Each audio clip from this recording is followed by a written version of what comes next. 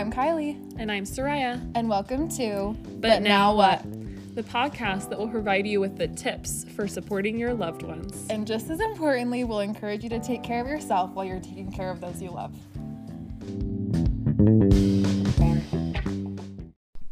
Just as a quick reminder, we're going to organize the podcast by sections. First, we'll follow up with past commitments, and then give a brief overview of the new topic for a few minutes. We'll make sure to include resources and references to the information that we researched for this episode in the show notes. If this happens to be a topic that you aren't familiar with, those will be a good starting place in learning more. And then, when you're feeling sufficiently frustrated, not knowing what to do next with the information you just learned, you can return and listen to the rest of the podcast episode.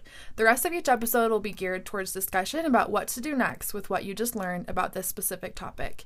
And then we'll finish out with a commitment for us to focus on for the next week. So, Soraya, do you have a but now what moment for us this week?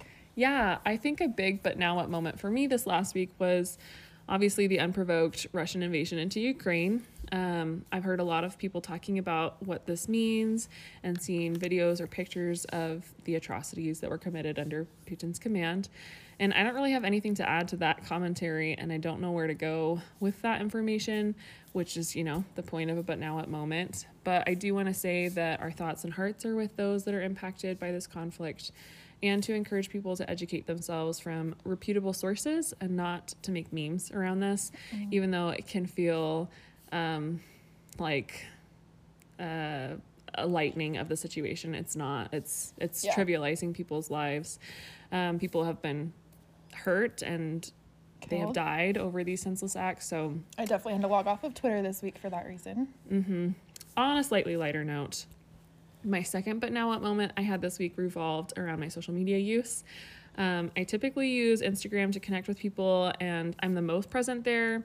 I use Facebook for groups and Marketplace, Twitter as like a sarcastic journal that literally 2 or 3 people read, and TikTok to learn and to laugh. And you know that I've quoted lots of TikTok videos for the last 2 months here, and trends a lot. Yeah. I had heard about someone who took a break from TikTok for about 2 months as a little experiment, and they said that their brain and behavior healed, quote, during that time. And by healed, this person meant that they hadn't been able to read books before, like while they were using social media, or watch TV anymore because their attention span had become shorter. And so it made me think about my own activities. I noticed that I have this problem, that if I'm not actively doing something, or if I have a free moment, I open my phone automatically. I haven't sat in silence in a really long time. It's hard. It's scary. Yeah. Didn't you also say something to me the other day about how like the algorithm on on TikTok also like caters to those videos that are shorter? Yeah, the 7-second ones that they were like pushing them through. Yeah. I also noticed that I haven't picked up a craft in a long time, and that's like a big part of my personality. We put it on our hoodies and everything. I did read a lot of books in January, but then I didn't read very much at all in February. And also my patience with my kid and with other loved ones has been razor thin. So a week ago, last Friday, I deleted those apps off my phone.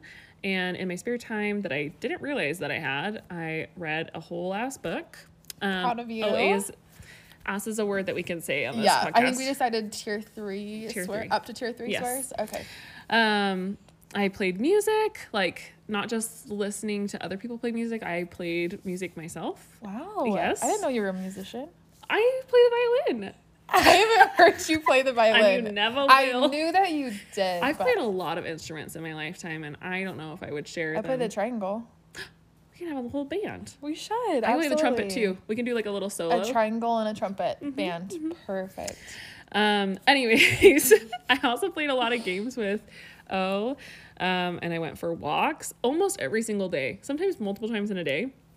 I cleaned up my house, which was really great post my depressive episode. Your house is immaculate. Stop.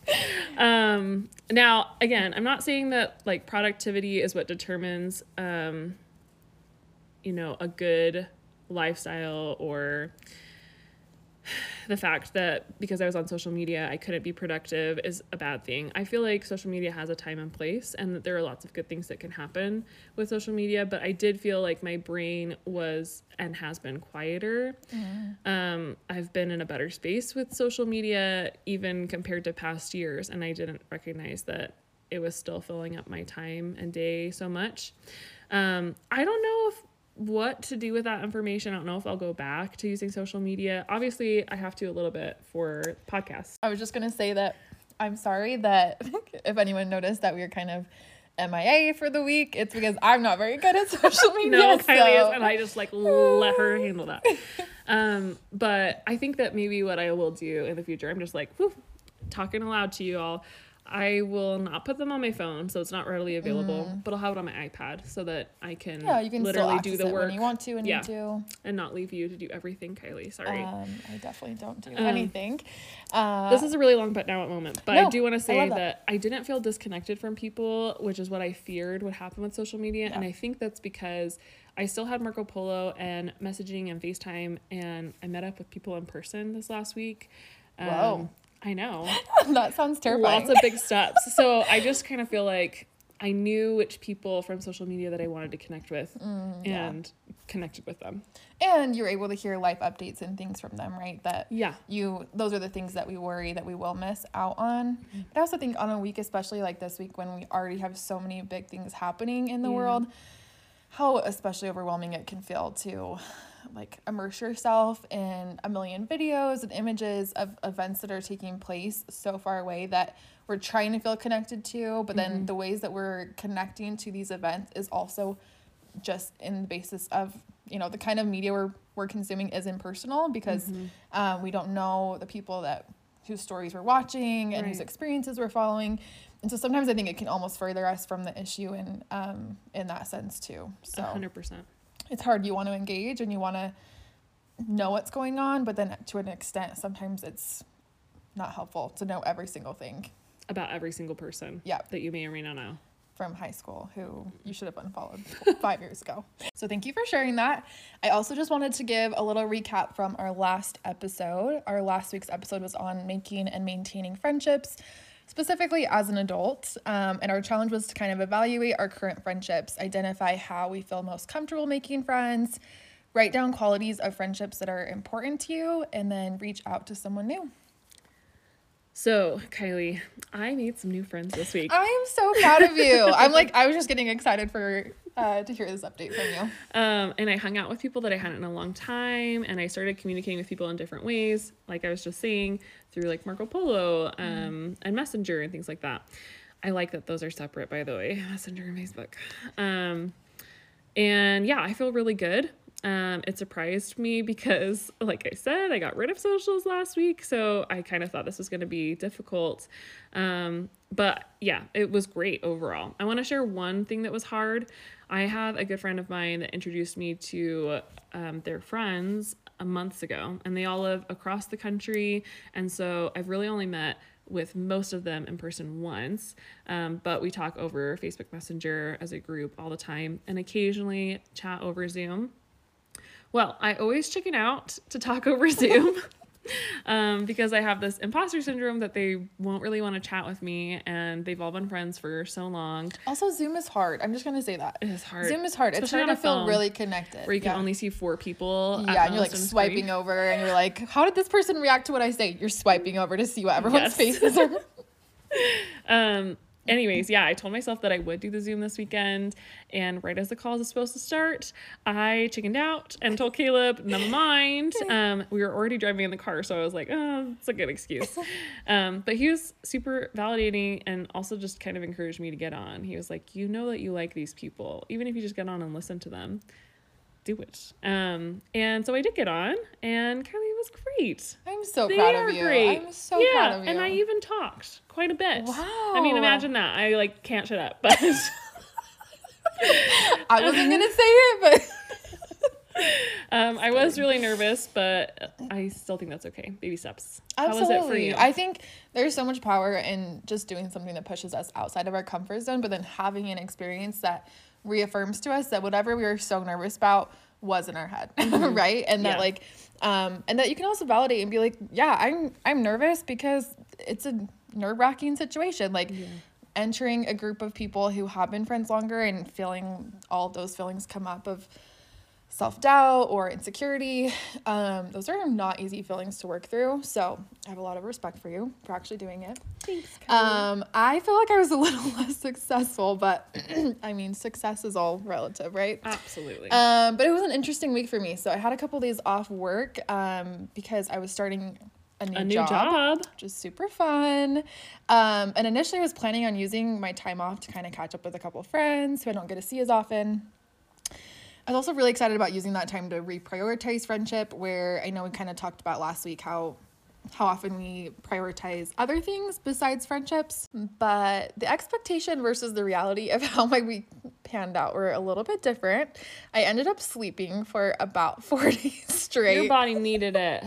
I honestly think that I had like 3 years of built up stress from my last job just like residing in my body, and my body had been crying out to rest. Just like ready to pounce. Yeah, I was so burned out mentally, physically, emotionally. But what I did do is I really challenged myself to be super open and honest with my friends about how I needed that time to rest. And that was also nerve-wracking, especially with, like, I was going to go out to lunch with one of my old coworkers, and I haven't even met her in person yet. And I was super excited to meet her, and I was so excited to go to lunch with her. And then I felt so guilty that, like, I had to take that time to rest. But I had a conversation with her, ended up calling her, and it went super well. And she was, of course, super supportive. And again, I think, like, for me, it's a lot easier for me to think of an excuse or try to even just like back myself out of a situation in any way except being honest with people and saying like, hey, it's actually like my mental or physical health that I need to prioritize right now, and that's why I can't make it. It just feels uncomfortable to say that. And I'm not really always great at like being super straightforward with that, but that's what I challenged myself to do this week, was be more straightforward with those friends. And I think that like sometimes the strongest friendships come out of those moments of vulnerability where we do have to be open. And I was able to connect with this friend of mine about a tough time that she was going through recently, and we still had a great catch up, even though it ended up just being over voice memos. Are you surprised? I love voice memos. So anyways, I'm still going to challenge myself to reconnect with some people that I haven't had a chance to, but I'll have to circle back to it on a later episode.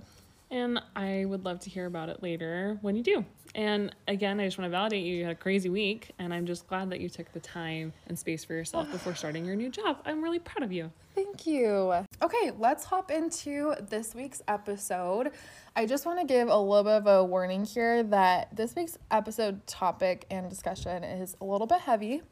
I tried to decide if it was appropriate or not appropriate to insert random like knock jokes throughout the whole episode, just to like keep the mood a little lighter. Let us know if you want a whole episode just on knock Kylie's jokes. knock jokes. Yeah, I would love to give it a whole hour of straight knock jokes. And actually, if you're not there that week, I'd be happy to just do them to myself too. I could do all the parts of the joke as well. Yeah, and absolutely. The laugh. Or we can do a laugh track. Sometimes you have to find humor in the hard things. And so I'll just say, if I end up making a lot of jokes through this episode, it is both because I'm uncomfortable with this topic, because it hits so close to home, and also because sometimes you just need to keep the mood light. So maybe it's also fine that I am currently sitting in a pool of water after I just spilled my Is it on your butt? It's on your butt. It's fine. Okay, circling back to our topic of conversation. The other reason that I picked this episode is because I don't currently have a functioning laptop because I'm in between jobs. And so I needed to choose a topic that I had enough reference to, that I didn't have to do a ton of research on. Also, this topic just in general has been weighing heavy on my mind, and I thought it would help to have a conversation with you and to also get some input and advice from our listeners. So this week we are talking about how to best support those we love who are living with mental illness. And although a lot of the notes that we have today will be in the context of supporting or being supported by a romantic partner, a lot of these suggestions will also apply across different kinds of relationships, like family relationships, friendships, etc. And just as Kylie said, that this is a heavy episode. We are going to be discussing some distressing topics today, including the complex ins and outs of living with mental illness, and including a deep dive in depression, anxiety, bipolar disorder, and more. If you yourself live with mental illness, or if the topic of mental illness may cause you stress or discomfort, just proceed with caution. We know that talking about these challenges can elicit a wide range of emotions, and we want you to be sure that you're taking care of yourself and that we're doing our part to care for you too. Perfect. I'll also add here that you don't have to be in a relationship or currently dating someone to listen to or benefit from this week's episode. If you've been around a while or know me, you probably know that I am as single as they come and have been single for a while now. So I am not drawn to this topic because of my current relationship status, but because this topic does still affect me on a nearly daily basis. Dating has been really hard for me the past few years, and much of the stress that it causes me stems from the way the close relationships in the past have kind of exacerbated my anxiety and depression.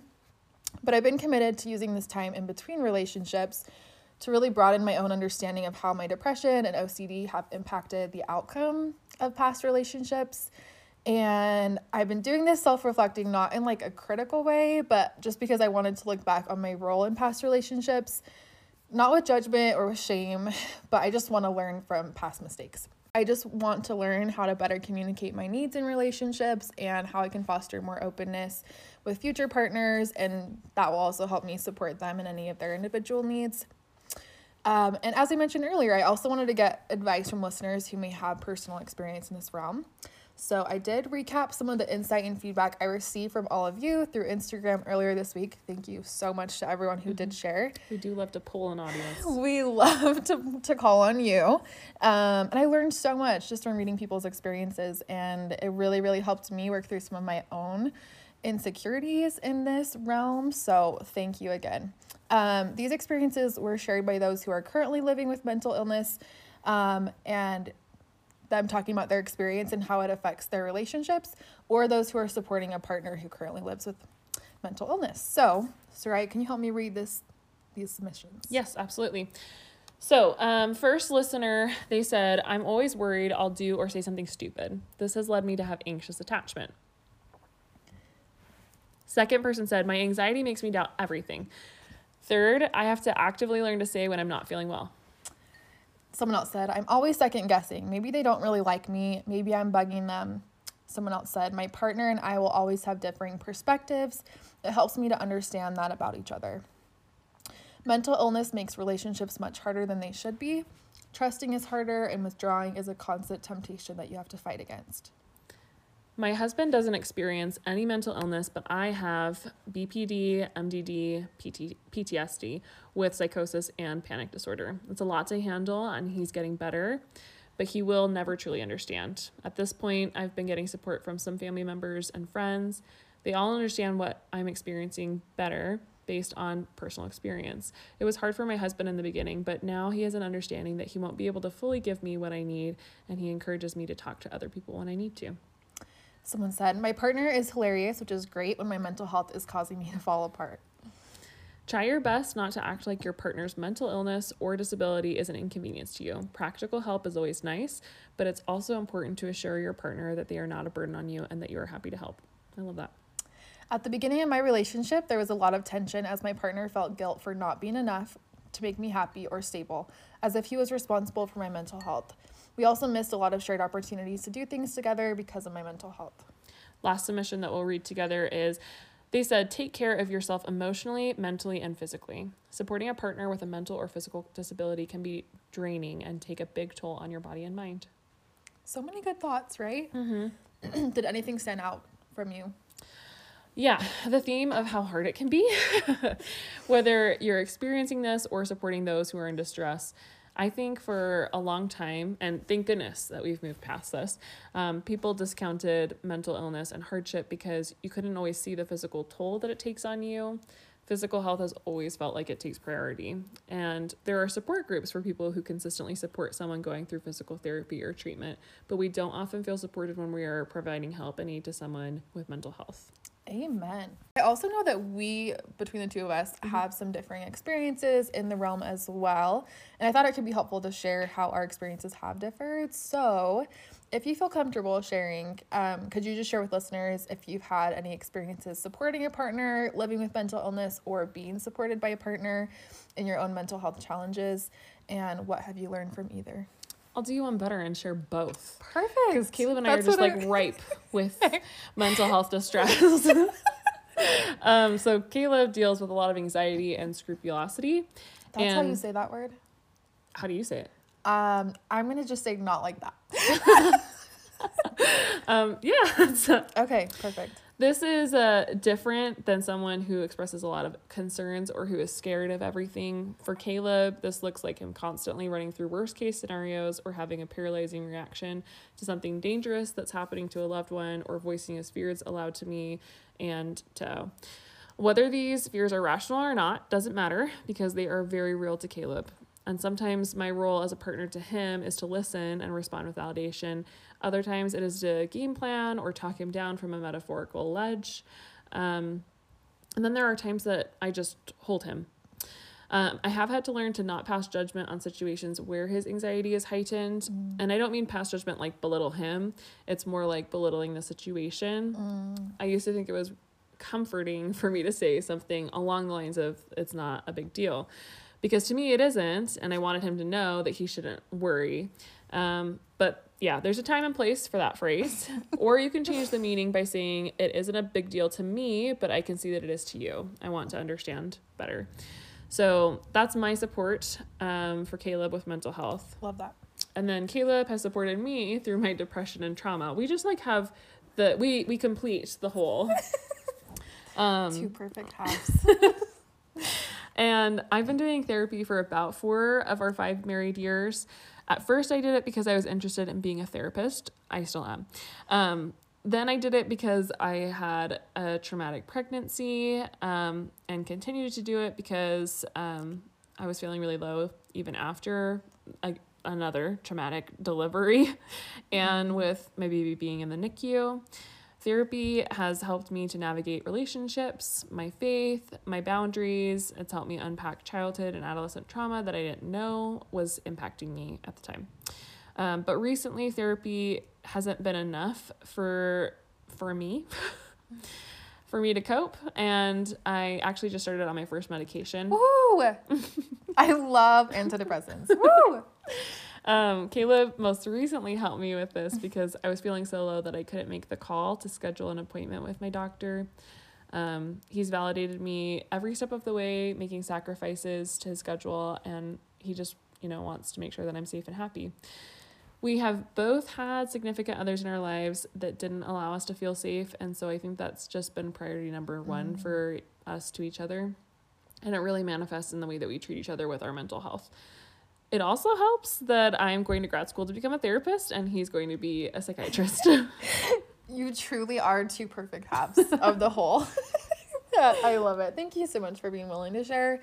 And I think there's just a lot of power in vulnerability. I think that's going to be a central theme of this episode, and potentially of a future episode as well that I've had in my mind too. But living with mental illness really can feel so impossible, so hopeless. But as much pain as it can cause those living with it, it can also be really difficult to be in a relationship with someone who's experiencing mental illness, because when we love someone, we want to do anything we can to relieve some bit of their pain. And especially when we see that our partner's illness might be causing them pain, it's really hard to distinguish that emotional pain from like any emotional pain they may feel related to us and our relationship. So it's important to remember that in any partnership, our role is not to prevent our loved ones from ever experiencing pain or discomfort or those low lows. Our role is really only to empower and support our partner as they ride the highs and the lows. I love that. And everything in between. I really like especially to empower and support.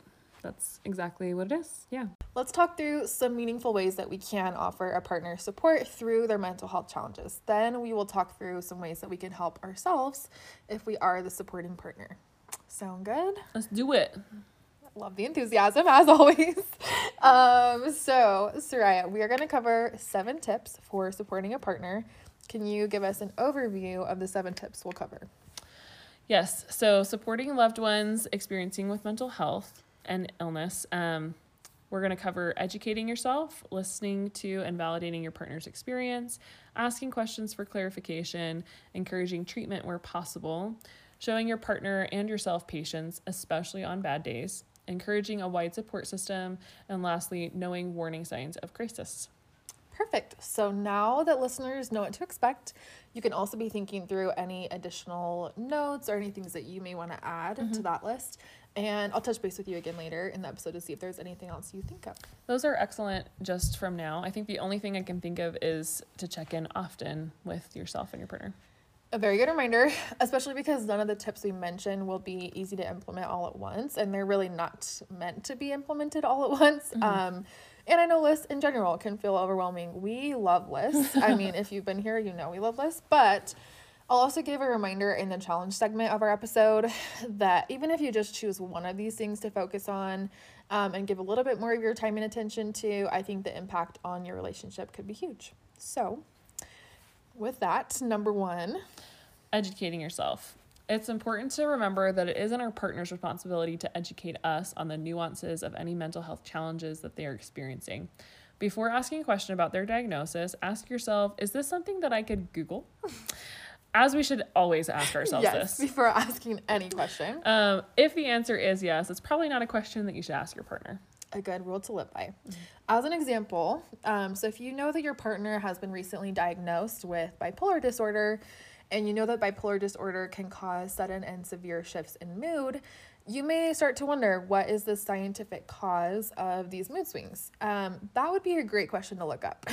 On the contrary, if you have questions about how your partner's health condition impacts their experience directly, you could check in with your partner and ask if they're comfortable with you asking some questions about it, and then they can let you know when a good time and place might be for them to have that conversation with you if they're comfortable.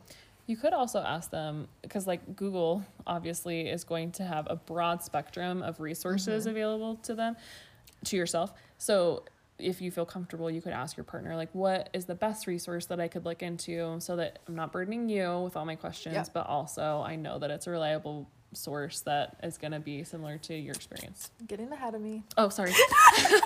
No, it's perfect. We're on the same wavelength. I love it. Once you understand more about your partner's diagnosis, you can also look up support tactics. Colleen. Oh, I'm so embarrassed. Colleen O'Day wrote an article for NAMI. Hey, I was at NAMI. NAMI stands for the National Alliance on Mental Illness, in which she said, understanding your partner's diagnosis can make it easier to identify how to be there for them when things get tough. For example, if your partner lives with generalized anxiety disorder, experts recommend not glossing over their worries by blindly reassuring them things will turn out okay. Instead, support their development of problem solving and resilience skills. If your partner expresses anxiety, ask about their specific concerns and listen as they create a plan that addresses them. Perfect. I also, this is where I'll get to that part that you mentioned earlier about like knowing the resources that we can share with our partners. So I love that you said that, because I'm going to add something here from my personal experience. I will add a trigger warning for sexual violence, but I experienced a physically and sexually abusive relationship in my late teens, early 20s that left a lot of scars. And the trauma that I experienced throughout this relationship, compounded with my pre-existing high levels of anxiety, has made dating and intimacy feel nearly impossible. Sorry. But one of the hardest things in relationships for me has just been learning to speak up and communicate my needs and the ways that anxiety impacts my daily functioning. So I was talking to one of my friends recently, and they mentioned how it can be okay for us to encourage our partners to read or research into the emotional or psychological effects of a traumatic event. In my case, it was the sexual trauma. Right. And that insight blew me away. I never even thought to do that. I don't think it's too much of us to ask a person that we're in partnership with to take time to learn what makes us who we are and how they can support us in whatever healing journey we may be on. That being said, like you had just said, Sarai, like it's important that we also do the research ourselves to find materials like books, articles, medical journals, etc., that we could share with a partner who may want to learn more. So one of my immediate goals for myself is to find some of those materials that I feel accurately and comprehensively speak to my experience with anxiety and depression so that I can share those should that situation come up again in the future. Thanks for sharing your personal experience about that too, Kylie.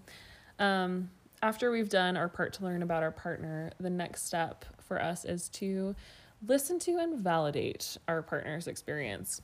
As a lot of listeners mentioned in their Instagram comments, it can be hard to feel understood by a loved one who has never experienced mental illness. And the space between those living with mental illness and those working to support them can only be closed as far as we're willing to communicate and to listen openly, and especially without judgment. We can't save our partners from experiencing grief, anxiety, or any other difficult emotion, but we can sit by them and reassure them and remind them of our love and care for them. And do you have any strategies for how to listen or respond to a partner, especially if they're like in the middle of a mental health crisis? Just as you said, sometimes our loved ones don't want a solution right away, but they want to be heard and validated. Sometimes they want help in starting to get their needs met, like me needing Caleb to call the doctor for me because I wasn't able to. A big thing to understand is that oftentimes when someone's mental health is causing them distress, they're going to feel like they are a burden to you and everyone. They may want to isolate. So help them to know that they're loved and important to you. And that is going to go miles.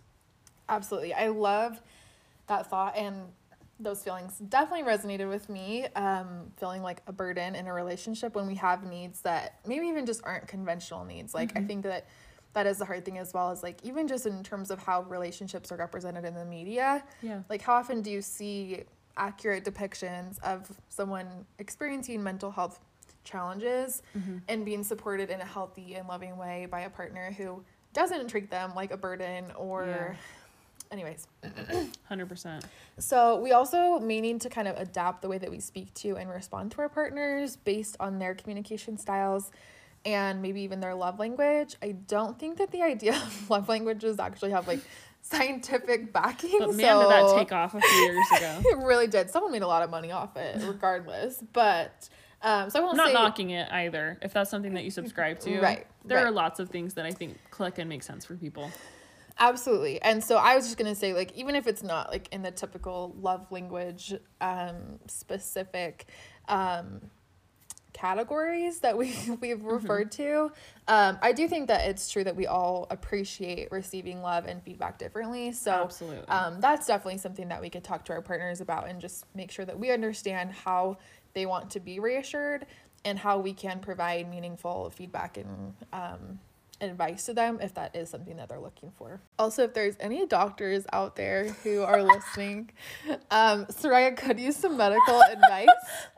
So we're having this issue where we have to record sitting on the floor right now because of some extenuating circumstances. We need to sit close to the couch so that the sound doesn't carry into the cavernous room. Just know that we're listening and hearing your feedback about how our sound quality is horrible. We're trying new things every time. They just also haven't solved the problem. Yeah. Right. So yeah, again, I'm currently sitting on a wet floor and we are recording under a blanket fort that we created.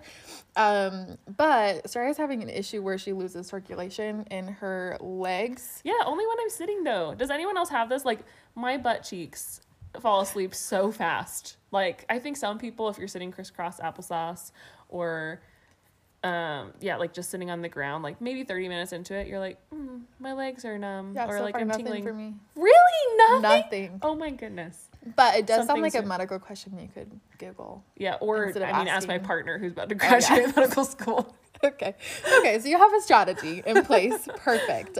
We just want to get you the help that you need. Just like how we are trying to show support to our partners. I am shocked at this transition. It was pretty good, I'm not gonna lie. So the third thing that we can do is ask questions for clarification. It's okay if after listening to your partner explain their feelings, if we don't fully understand the situation. If we lead with care and respect, we can show that while we don't understand now, we hope to understand better with time. But also, we don't have to fully understand what our partner's experience feels like to support them. When thinking of follow-up questions we can ask, it may be helpful to think whether we should lead with an open-ended question or a closed-ended question. For example, is it most helpful to ask our partner, what do you need right now, which is an open-ended question, or to suggest a direct solution like, can I bring you dinner tonight, which is close-ended. And I think the difference in when you would want to use one or the other is probably going to depend on how your partner feels about having to make a decision right now. I know for me personally, if I'm like in midst full anxiety mode, if someone's like, tell me how I can help you right now, I'm going to be like, I can't tell you. Nope. You're a close-ended question person for sure.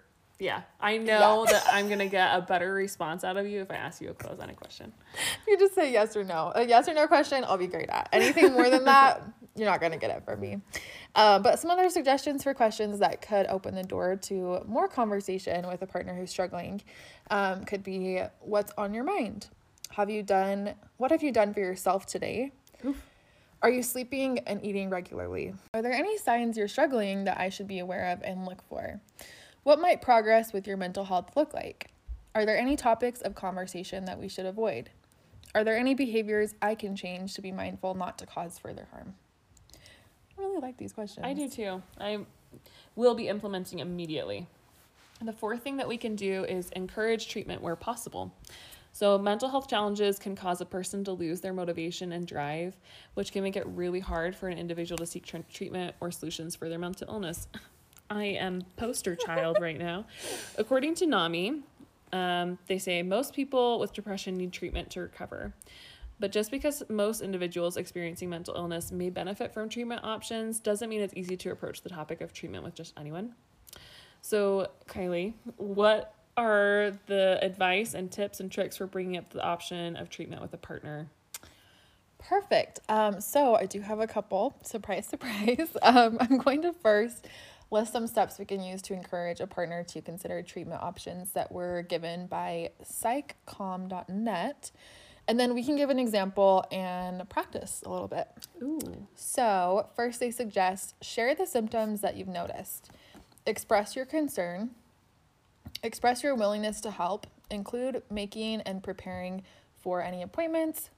Discuss what you've learned about depression, or I would add any other mental illness that they might be experiencing. Talk about treatment options, including psychotherapy, medication, or lifestyle changes. And I'm going to put you on the spot here, but we are going to do kind of a role play scenario. Yeah, we're just adding things to the episode, new things each time. Last time video clip, now we're just gonna. We're gonna just start doing some. Who knows what's gonna be next week? Oh. We're gonna watch a movie all together. So, do you want to be the person experiencing mental illness, or do you want to be the person who is a supportive partner? I will be the supportive partner. Okay, perfect. So, in this scenario, you have noticed that I'm really withdrawing. I've become really irritable. None of these are new things. Let me try something new. I'm not sleeping, and my eating patterns are changing, and I just seem generally like I have very little motivation or drive. And we have not talked yet about these things before. No, this is our conversation. This is the talk. The talk. Okay. So you're gonna first share the symptoms you've noticed. Yeah. Okay. Kylie, I feel like I've noticed that you've sent me texts early in the morning, and that when we've gone out together, you've gotten drinks, but you haven't gotten any food. And I'm worried about the lack of sleep and that you're not giving your body the food that it needs to survive and thrive on. How are you feeling right now? I'm not doing great. I'm not doing so hot. I could I feel like if this was a real life situation, I would just hug you. No, you're supposed to suggest treatment. Oh. Well, Kylie, thanks for being vulnerable with me and for sharing those hard things that you're going through right now. Do you want those things to change? Yeah, I mean, I don't want to feel like this forever. Is it causing you distress, I guess is. Yeah, I just feel like I can't manage what I need to. Like, I'm having trouble going to work. I'm having trouble like with friendships and okay. Yeah, I do. I want to see some change. Okay, well, I feel like there are some steps that we can do to get you the help that you need. Have you met with a provider before to talk about these feelings and these behaviors? No, I'm not sure if it's at that level where I need to meet with someone. Are you still meeting with your therapist? I actually ghosted him. Kylie. Okay, I was trying to give some like resistance, you know, having to overcome some resistance. Okay, end scene. I feel so bad. I feel like that was really bad role playing. It's because I put you on the spot. I'm so sorry. Okay, if we were to look back at that role play, what would you have added or what would you change about the steps? Is there anything that you would have done differently? I don't know. I feel like this is actually genuinely very hard because it didn't feel authentic. I felt like my questions and like behaviors were not authentic to how I would respond in real life. But I would hope that I would know more things that are going on in your life. Like maybe I did know that you ghosted your therapist and like I could ask you, are you not feeling comfortable with your therapist anymore? Is that like part of what is making you to feel these things and maybe initiated some of the behavioral changes? When did this start happening for you? I know that winter is usually harder for you, and that you got a light therapy box. Like, are you getting to use those tools that you already knew that you needed during this time that is very hard for you? And then, yeah, talking about treatment, I feel like my first line of defense would be to encourage people to go see their practitioner. Just because even if it's not a specialist, even if it's genuinely your primary care physician, they are going to have a good basis to get you started on, ask you the right questions, send you to specialists if you need it. And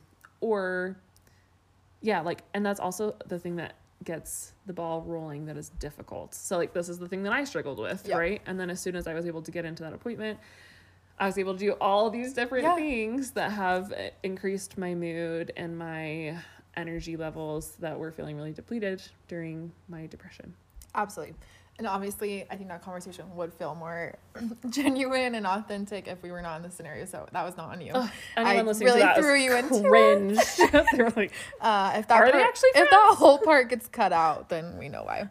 But no, I think it's also just good to even know, and we're going to talk more about like warning signs as well, of like, you know, what should you be looking for? Like, is it enough if your friend just says that they've had like a couple down weeks? Like, is that a symptom of depression, or is that just a sign that they're like going through a rut, you know? And I think a lot of times we don't know how to bring up the topic of mental health, even with our close friends. It can be really easy to just be like, oh, I know my friend's been having a hard time recently. But actually knowing and educating yourself on the symptoms of common mental health problems can help us also know when intervention is necessary and encouraged. Yeah. Also, perhaps your willingness to help after treatment is offered is, you know, a good step to have. For example, if my partner were to take medications, he would benefit from me giving him reminders, just because even alarms on his phone are usually forgotten. That's the only reason I want a partner. I always forget everything. Physical reminders. Okay, girl, I got you. Oh, okay, thank you. I'll send you voice memos. You're the best. You know me. But also, something that Caleb and I do is after we have our meetings, our separate meetings with our therapist, we need time to decompress. And so Caleb and I usually will chat after each of those therapy sessions. It's just important for the person with mental health concerns and the one supporting them to know that treatment isn't an immediate fix and that they should communicate during and after treatment, I guess is my point. Yeah, and especially when you're starting a new medication, I would say it's like super important that you have someone there as kind of like an accountability partner, where like if there was any kind of big fluctuation in your mood or in your mental health, that someone would notice and pick up on that. So like for me, I used my family as that, but like the last time I was starting a medication, I did check in with them frequently in those first couple of weeks, just to make sure, because a lot of symptoms or side effects of antidepressants, anti-anxiety medications could even be worsening mental health if it isn't the right fit for you. And I definitely had that experience on several medications before I found the right one. Me and Cymbalta, we were a perfect match. So just make sure that you have someone that you're checking in with, whether it is after therapy or after starting a medication, to make sure that you're on the right track. All right, and then number 5 is showing our partner and ourselves patience, especially on bad days. And again, we aren't going to get it right on the first time or the second time or the 100th time that we're trying to offer help, but I think consistent effort coupled with consistent rest is key. So just important to consider how we're also measuring the success of our efforts to help a loved one. So I think if all we're doing is measuring our success based on how our partner is feeling, that is not a fair standard to hold ourselves to. You can do everything in the world to help someone, and you are still not going to cure them of their health challenges. So, how would you measure success? Well, that's a great question.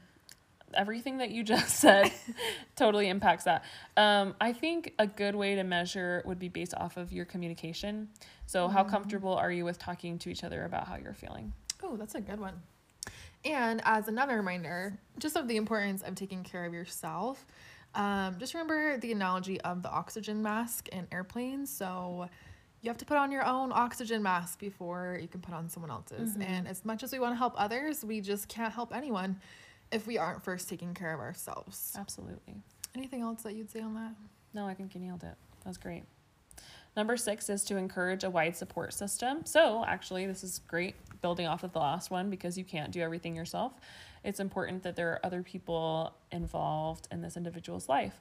The quickest way to burnout as a partner is by supporting a loved one in crisis. If you're the only one that's aware of those health challenges and the only one that they're turning to regularly. So encourage your partner to widen their support network. If they're having trouble making friends, might we suggest taking a listen to last week's episode? Just a little plug for ourselves in our own episode. Support could also come in the form of, family members, coworkers, or even a support group. I know a couple of people that go to support groups and love them, and they can be a great option, especially to connect with others who are experiencing similar challenges. And they can also find understanding and support in the safe, guided conversations that take place there.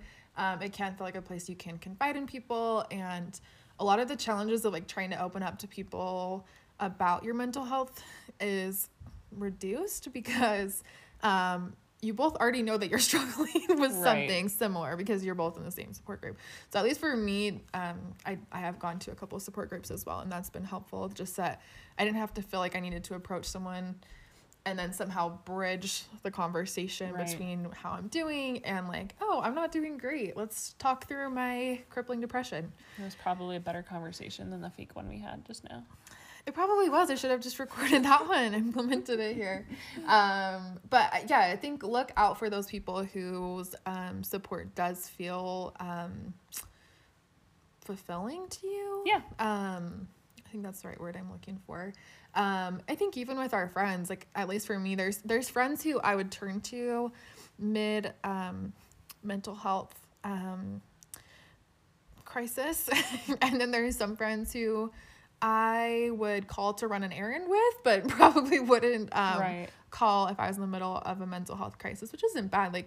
Friendships come in all shapes and sizes and forms and purposes, but it's just good to know who are those people who you can call. I remember for me about a year ago now when I was looking to start on a medication, I was having a lot of trouble feeling okay about it because I had tried so many different medications before that had, in my mind, made me feel worse, and also had a lot of really hard physical side effects, a lot of nausea and sickness, and I was just worried about being able to maintain a job while I was adjusting to a new medication, and I just felt all around really nervous about it. And I remember having a conversation with a friend of mine, and they essentially told me well, you can pretty much just meditate your way out of anxiety. Why don't you just meditate more?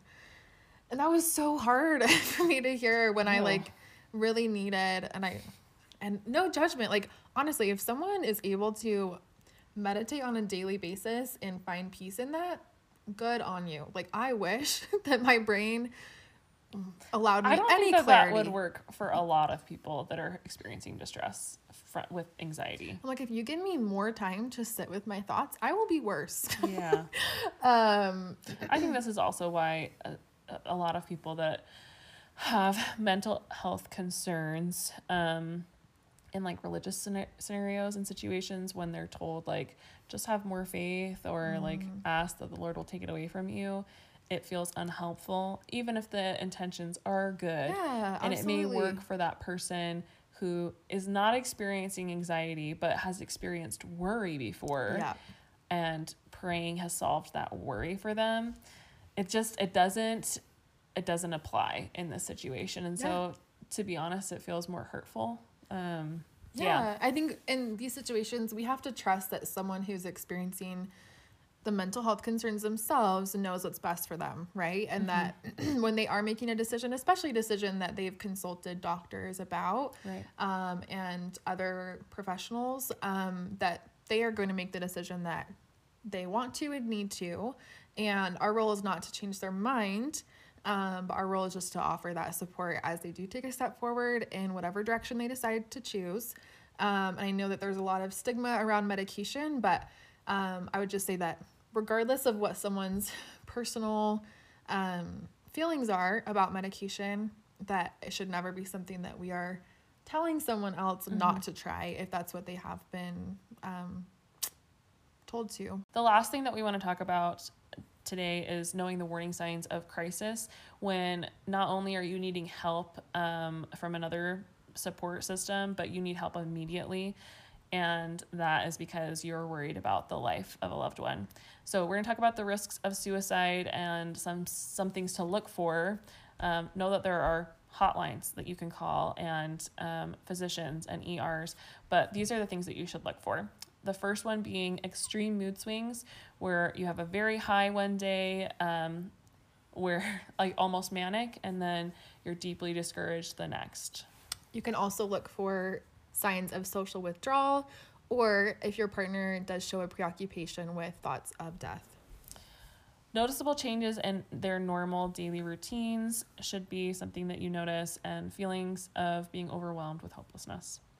Also, if your partner is engaging in any kind of risky or self-destructive behavior, that could include any use of alcohol or drugs, or some kind of reckless driving. Yeah, and specifically abuse with drug and alcohol Yeah. use. You want to take note if they're giving away belongings or saying goodbye to people. Really any kind of like symptom of them getting their affairs in order, or developing really large changes in their personality and like daily functioning. So yeah, again, even though those are only a couple of the signs to look for, And no one in itself also is going to be like that they are having suicide ideation. Right. And if you do see any one or a few of these things, it's okay to also bring it up and just say, hey, I noticed this thing. Can we talk about it? Can we have a conversation about it? And that might also give you more insight into where their head is at. And if you do have, again, concerns with their life being in danger, then we want to make sure that they have immediate, that you have immediate recourse, that they have immediate resources. So we will make sure that we also put some of those resources in our show notes. Just make sure that you do have those somewhere accessible and safe and convenient to pull out if needed. And with that, those are the 7 things to look for. So this week, our challenges may differ a little bit depending on who you are and what your circumstances are. So whether you are an individual looking for support from a partner as you've experienced mental illness, or if you are the partner looking to lend support, we'll have a couple of different suggestions. The 7 points that we covered, and like Kylie said earlier, you can just pick 1 or 2 things that you want to focus your efforts on this week on. First being, again, educate yourself. 2, listen to and validate your partner's experience. 3, ask questions for clarification. 4, encourage treatment where possible. 5, show your partner and yourself patience, especially on bad days. 6, encourage a wide support system. And 7, know the warning signs of crisis. And then we'll just add that if you are the person who is experiencing mental health challenges, it could also be helpful to choose 1 or 2 of these things that you would appreciate your partner focusing on, and then have a vulnerable conversation with them and make sure that, and maybe it isn't even one of those direct 7 that we did talk through, but make sure that they understand what you need in that relationship, and what ways they can show you support that will be the most meaningful. And then also find ways to thank them and show them encouragement when they do something that is really helpful. Pause and give them validation and like credit for doing that thing. Absolutely. And that will encourage more of those behaviors for sure. We love some positive reinforcement. Absolutely. As always, we love to hear from you. We want to hear your feedback on this episode and our podcast as a whole. Do us an immense favor and leave us a review on Apple or Spotify podcasts. And don't forget to submit your But Now What moments on the website for a chance to be featured on socials, the podcast, or potentially even motivate a future episode topic. Whoop whoop.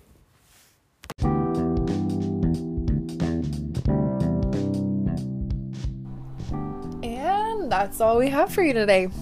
Thanks for listening and stay curious, folks. And remember to keep asking, but now what?